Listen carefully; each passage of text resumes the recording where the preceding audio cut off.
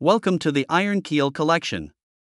Today's story is called Without the Power of Debate, Mankind Will Suffer. Written by Sean Ellerton on June 23, 2023. Subtitled We must be able to debate on important issues, including those which are sensitive or taboo, without fear of reprisal. The art and power of debate. It is the foundation stone of civilized man yearning to live in a free and democratic society. Without debate, man will always be subjugated to the whims of the tyrannical through ideology, either to satisfy one's vested interests, or over some enthusiastic bout of religious zealotry. Many will agree that the abuse of personal and civil liberties often sprouts its hideous wings from unchecked and excessive practices of ideology, usually that from political and religious views. More egregious is the practice of transgressing the rules and tenets of an ideology by that very same person who attempts to force that ideology to others. In the political sphere, those that preach communism and hold high office, no doubt, take far more than their share from those who are forced to adopt the ideology. In the world of religion, temperance is often a virtue bound to many faiths. However, those who denounce, or even punish others that do not show absolute allegiance to their god or gods, are, without a doubt, not exhibiting any values of temperance. Ideologists do not and will not debate others, and I put it to the reader that this behavior has caused so much despair and even bloodshed in the case of when ideologists hold power over the people. Will we ever learn? I fear that we will not. History, time and time again, repeats itself. It is the lack of debate which ultimately causes war and suffering with mankind. War, of course, is the precursor to such horrors like famine, disease, and poverty. And this is the problem. Those that hold the reins of tyrannical power or hold the keys to the instruments of wealth, such as some of those individuals or groups owning or steering our major industries, view any form of debate as threat to their ideologies. And yes, I would consider the plutocrats or the excessively wealthy to have the ideology of greed. But what really sparked me off to write this piece is a series of disturbing interchanges I have recently been having with an old friend who has transformed into an evangelist of the Christian faith. And when I mean evangelist, I am talking hardcore. Being an old school friend and sharing many fond memories, he will always be a friend to me.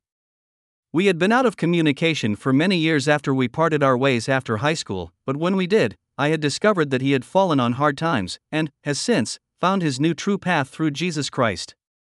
At first, it seemed benign enough. We had talked about old times and haunts, food and drink, and generally, what has been happening in our lives. But then his conversations very quickly turned to Scripture, which became the centerpiece of every little topic we embarked upon. There was an answer to everything, and it was in Scripture alone, and those that did not abide, or heed Scripture, would essentially be treated as a pariah not worthy in the eyes of God and therefore be consigned to hellfire for all eternity. Truly frightful stuff, but what makes this particularly scary is that it was meant to be frightful and threatening. The ultimate ultimatum, if you will. You better do this. Or else. On many subsequent conversations, I dared to counter these views employing logic and reason. I later learned that logic and reason hold no ground with the fundamentalist. I attempted to engage in a discussion about other faiths scattered around the globe, the tenets and tolerance of good principles, morals and virtues, and other values which distinguish man from beast. However, I found myself against a proverbial brick wall separating me from my friend. It was as if he was unable to hear me. Instead, I would be subjected to another hailstorm of preaching and Scripture. I held my reserve of tolerance to the best of my abilities and made best efforts to talk about anything except religion, but this became an impossibility to my friend. He took the silence is violence approach, a mantra which became unfortunately quite popular during all the mania around the Black Lives Matter movement during 2020. Not wanting to talk about religion was akin to being a devil worshipper. At least, that is what it felt like to me. My tolerance snapped, however, when he told me the story when he went to a restaurant and found it morally repugnant to find out those running the restaurant were proud that they were accepting to all faiths or those without. Being a private person about my own faith, I found the ethics promoted by the owners of the restaurant to be perfectly reasonable and of good standing. I was a little shell-shocked at my friend's response. So much so, that I might have said a few hurtful things which I later became to regret.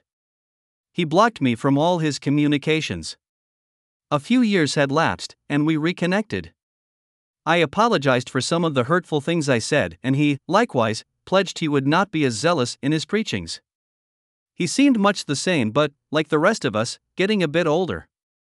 He still posted scripture and preached incessantly on Facebook, although, the key difference is that his audience had dwindled to nearly zero, and judging by his rhetoric, had probably scared them all away.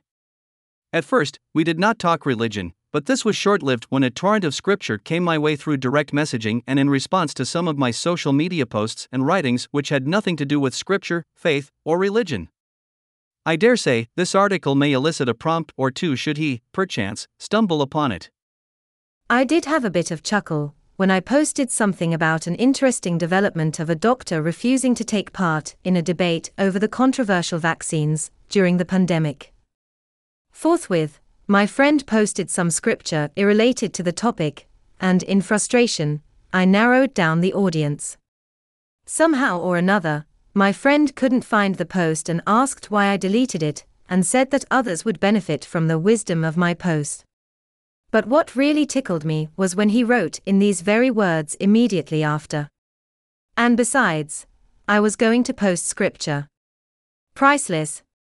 Truly, I will always love him as a friend, but even as an old friend, he adamantly refuses to debate over religion. Leaving religion aside, whilst writing this, an interesting memory came back to me from a time I used to wake up from bad dreams, being chased around by shadowy creatures roaming through endless corridors.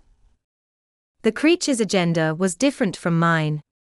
His agenda was to, presumably, eat me, or maul me, or whatever. My agenda was to get away from it. However, being fed up with having this same dream, I walked up to it in a casual way and said, "Okay. Let's talk about this." The creature was taken aback and simply muttered, "Well, followed by some peculiar conversation, which I can't remember. But it did put a stop to those bad dreams and introduced me to the power of lucid dreaming, which I have done ever since. One could simply put this down to confronting their fears, but I think it's more than that. It's the ability to appease the situation through talking and debate. If we refuse to debate, or talk to each other, how on earth can we live harmoniously with each other?" Unfortunately, this sort of so-called non-debatable ideology has staunchly reared its ugly head through the recent pandemic years. Through various podcasts and videos, much has been written or talked about over the refusal by political ideologists, corporate demagogues, and social activists to debate anything that might upend the narrative they are protecting. Climate change, transgender issues, Ukraine, vaccines, indigenous rights, Trump, Biden, and BLM-related issues have all generated a religion of sorts, in which, once indoctrinated with the single orthodox-minded way of thinking, it is nigh impossible to have the ability to be able to debate, let alone think rationally. Those few that do, or those attempting to bridge the gap through debate and thinking in a heterodox manner, are often vilified by both sides. Robust debate and heterodox thinking are prone to being censored by those who have command of the platform. However, times have changed since the days of the Spanish Inquisition or during those brutal bloodthirsty times between the Catholics and the Protestants in which mere mortals had debased themselves to kill or torture one another over differences on how the same holy book is interpreted. It was during the Age of Enlightenment, a time when debate could be conducted without fear of being burned at the stake, when mankind was finally freed from the shackles of tyranny and fear from the state, or the church. During times of religious intolerance, debate was often considered the tool of Satan. Imagine that. And history shows us time and time again, when the Age of Enlightenment ends and debate is no longer allowed, it is the telltale sign of the return of tyranny and control, which our two worst world wars of the 20th century have amply illustrated. We must have the power to debate at all costs, regardless of the sensitivity of the topics, or the overarching narrative of the day. Otherwise, we will never be able to live in a harmonious and peaceful society.